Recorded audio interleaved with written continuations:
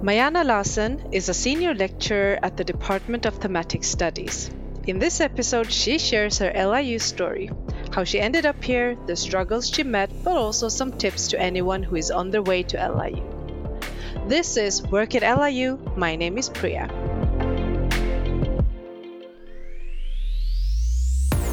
Hi, and welcome to the podcast Work at LIU.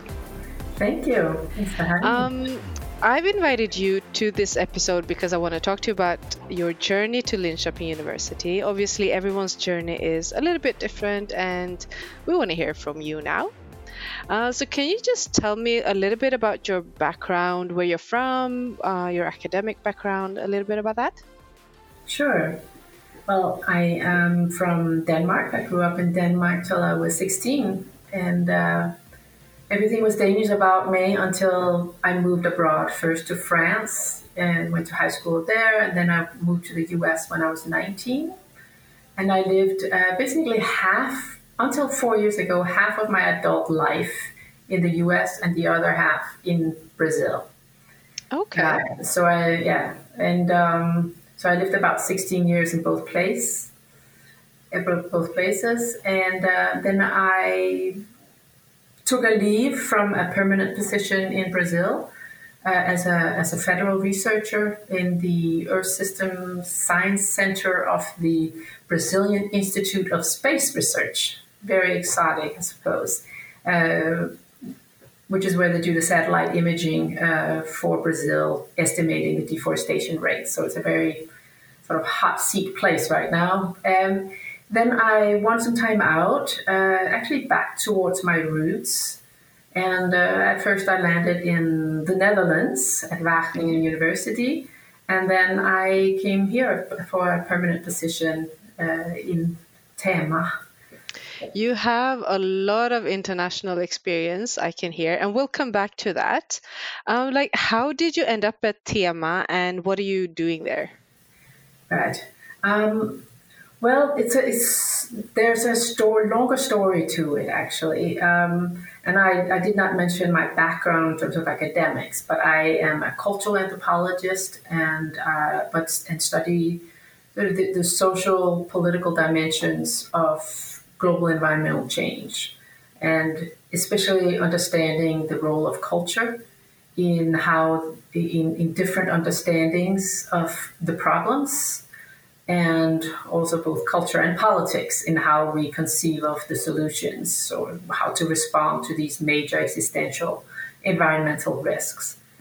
So I started early in that when I was doing my PhD, and so I was one of the sort of early social scientists working in the area of climate. And so actually researchers from THEMA reached out to me in the early 2000s, around 2004 or 5, Gunilla Öberg at the time, and called me here for a proposal that they wanted to submit to MISTRA because they did not have expertise in climate. So they pulled me in from abroad. I did not know her before.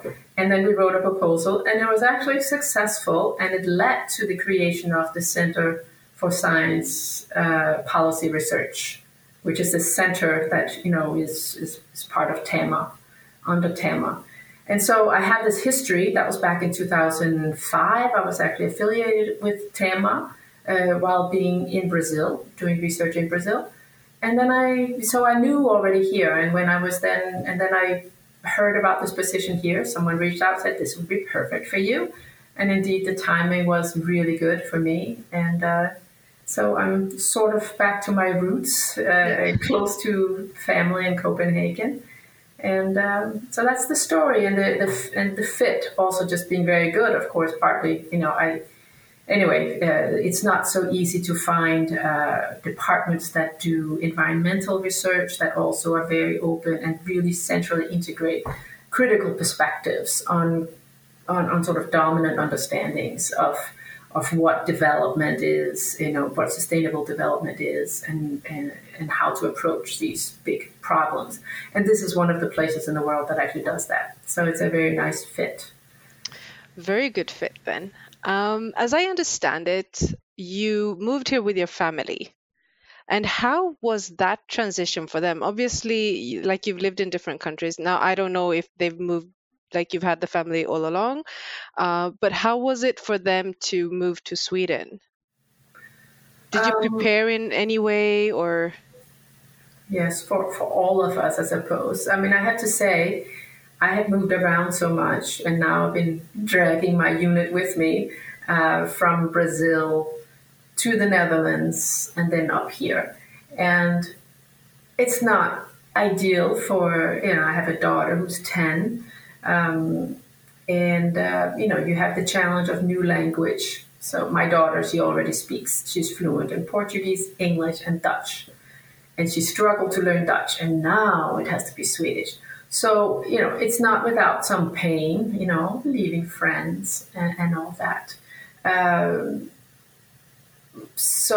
but it had to happen, and then with time, I find that you need some years, and then it becomes your home. So it's a process. It's not that easy.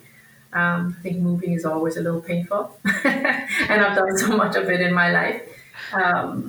Of course, in my case, it was also we look to Brazil, which we love in many ways, but it's become a very troubled place. So we all feel very fortunate to now have a permanent place in a place that's not so tragically sort of structured right now in terms of its politics and what's going on there. So we feel fortunate to be here. Yeah.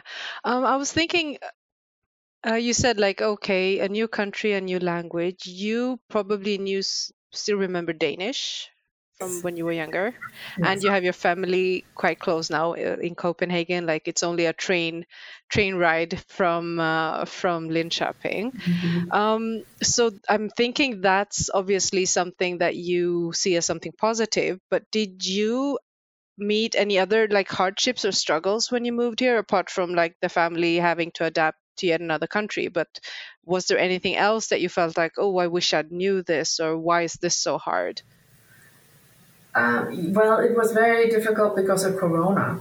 Yeah. So we were not able to move here before. I was sent the contract, and then there were still prohibitions or great hurdles to traveling. I did not have my shots. My vaccinations were not done until sometime the latter part in July. So that meant that I could not just rush to Sweden and then you have 2 weeks after that where you still don't have your passport. So I basically started this position without having had the opportunity to come here before. And of course, that's for one, it would have been nice to have seen it. I was here just many years before and don't know it well, but also setting up things like requesting a personnummer. The personal number is so crucial to everything. Yeah. And when my partner is Brazilian, and so he does not have easy access here as a European citizen. So that is an extra dimension, which was very difficult to figure out. Actually, I could not, those two things together. So if you don't have a person number, if I don't have a person number, then none of us do. Then we can't get just the most basic things like an internet contract. I mean, so we were, so things are you can't really do anything without that. You can't get your child easily submitted to anything. You can't, etc. So that's for me. And now I've managed that for my daughter and myself. But my partner is still somewhere in limbo because, and this is another thing, just when you get you get an offer for a job, and then you're supposed to figure out everything by yourself, basically. HR will send you a link to, the tax authorities and to the immigration, but then you're just on your own to figure it out, and it's very, very perplexing. And there's so many things you don't know. Like, should I apply together with my partner, or should I apply first because that might facilitate my acceptance, and then I can ask for him afterwards? What does that mean for him in terms of can he be here? What does that mean in terms of health insurance? Because until you get that social security number, you're not in the system, so you don't have health insurance. How does that work out when you are in the Netherlands? So we had all of these things in the Netherlands, but in the Netherlands, you can't be insured for health insurance if you're not living there. So there's this limbo existence that we don't have much guidance for, and it's still perplexing. And until I got my personnummer, which has been taken, they advise up to, did they say 18 weeks? 18 weeks during Corona, yeah. So I could only apply for that in July, right? So it's taken a long time. And until then, I can't even check on his status. I can't, because you need a bank ID in order to check on the website what the status is. And I could not get a bank account until I had the personnummer. And actually, you need more than the personnummer. You need to, after that, also get a little plastic card, identity. And if without that, you can't even open a bank account. So it takes a long time to get into the system. And that also means things like when you have an international existence, unless you're in the EU or in countries that have treaties with Sweden, or even to find out about that, you need to be in the system to know what your pension, for example, will be. You can't even know that. So you have to make a decision on a job offer without knowing what it really implicates for you. In terms of your long term, can I afford to stay here, or would I have to move back to Brazil to have a pension? So there's some pretty major things that you're left with to figure out, often while you're still having a job and lots of other things going on. Yeah. Adding to that is then also these troubles of finding a housing. Housing is very difficult. It's of course difficult. If you are far away, you don't know any of the neighborhoods, you don't know where you want to live, you don't know where's good, where's safe, you don't know where your child is going to go to school, because, and this was even more a delayed process to find out, because in Sweden, and no one really told me about it, it took me a while to realize before coming that they have this mottagningsenheten, which is the recipient entity, I guess would be the translation into English, which is a school which is temporary, where so new children, sort of immigrants from anywhere outside of Brazil, go to this school, a temporary school, and they stay there for around 8 weeks, or up to 8 weeks.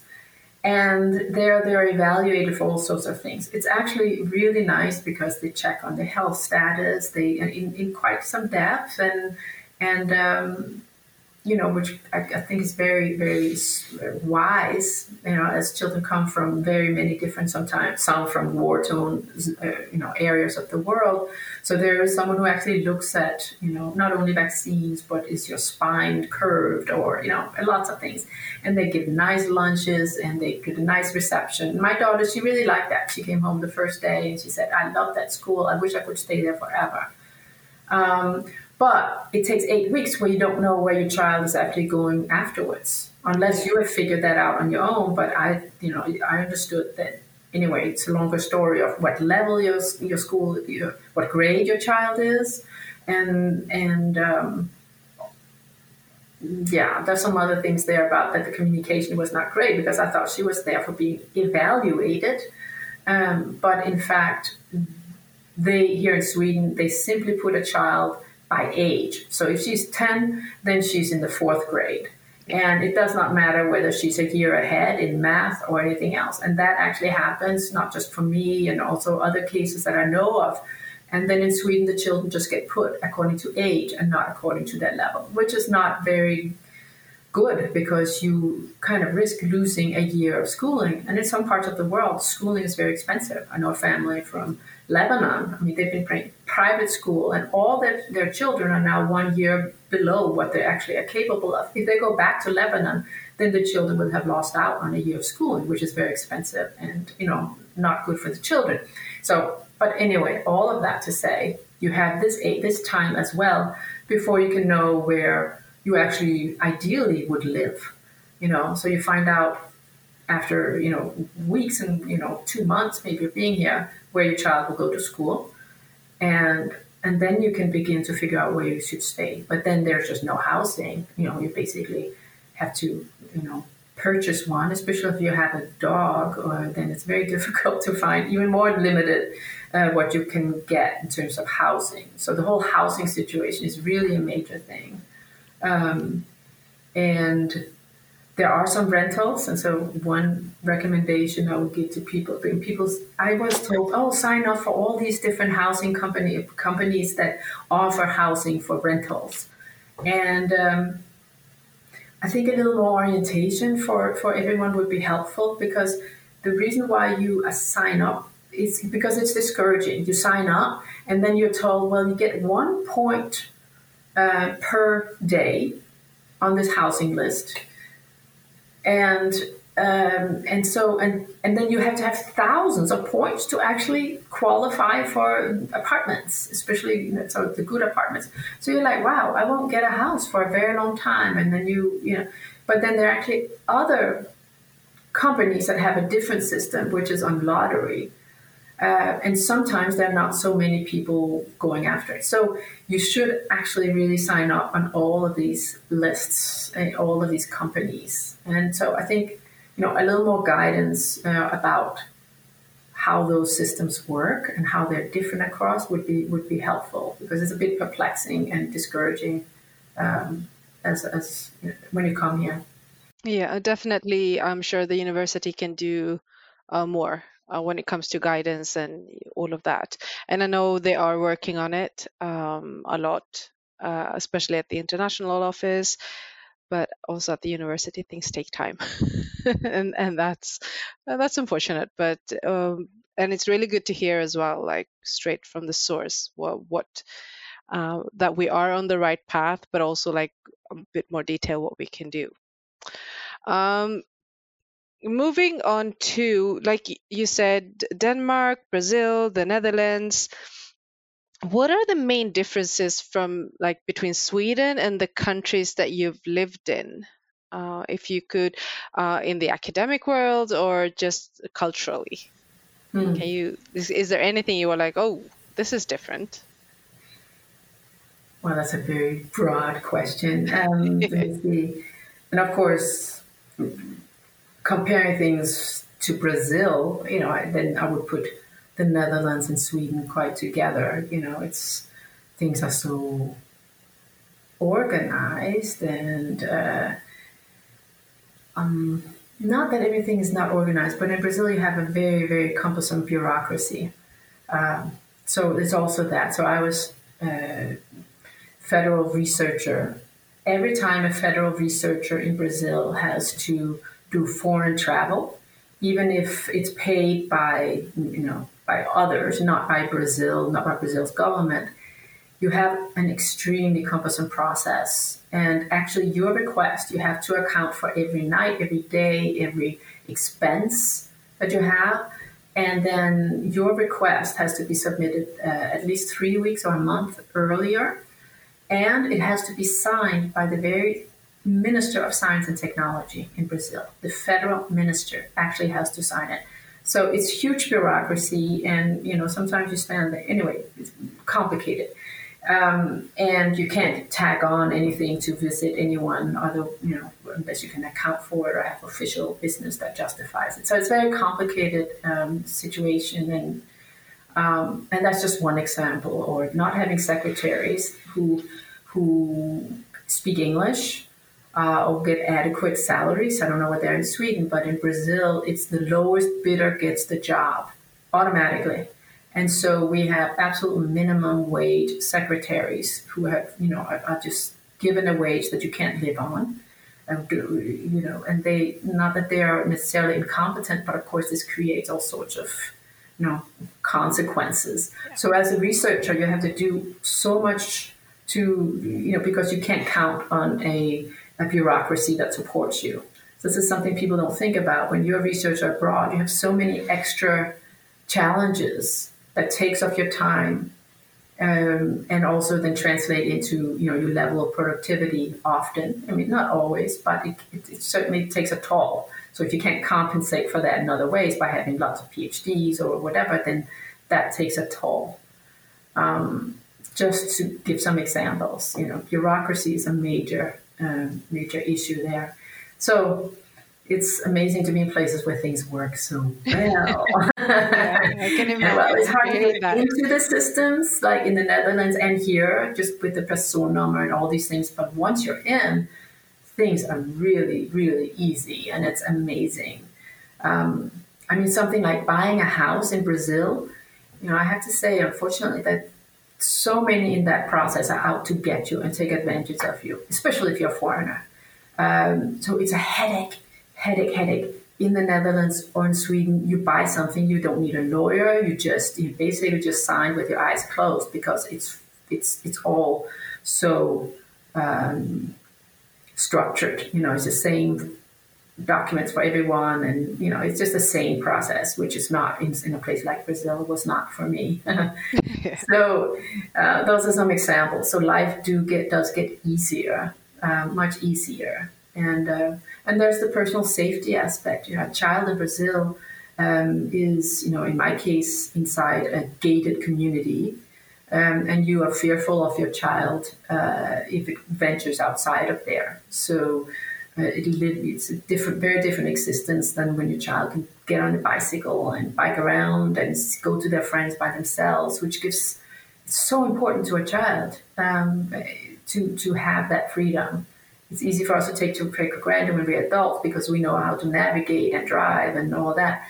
But for a child to have that is really, really good. Also for their perceptions, growing up with a great social inequality in Brazil is painful. And it's, if you're then around the elites, it's not necessarily good for your child's head to see the world from the cultures that pervade at the higher levels in a society with one of the highest levels of inequality.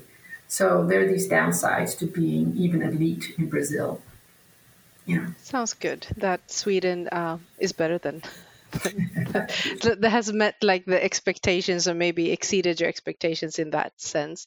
And as you said, I've spoken to a lot of people, international people, who said that thing about personnummer, and it's like once you get it, once you're in, it's like everything's great, but just those weeks before you're in the system, it's kind of hard. But once you're in the system, you can start benefiting from it in different ways, and it feels like it opens up so much. Yes, certainly. So we've spoken for quite some time now, so I want to ask you one last question. If a new international member of staff is on their way to join Linköping University anytime soon, what advice can you give them? So like I said, signing up for all the housing sites possible. I think that's a major one. Try to visit before, and so you know where you're going. It's very difficult to move if you haven't been there. I think those are particularly, those are the two major things that I would say. Yeah, and I think that's a really great tip because you can tell firsthand what was most struggling, like the most strugglesome thing for you. So that sounds good. Yes. Well, thank you very much for joining me today and for talking to me about your journey to Linköping University. My pleasure. Thank you. You have listened to Work at LIU with me, Priya, and this episode's guest, Mariana Larsson. Don't forget to subscribe to this podcast so you don't miss future episodes.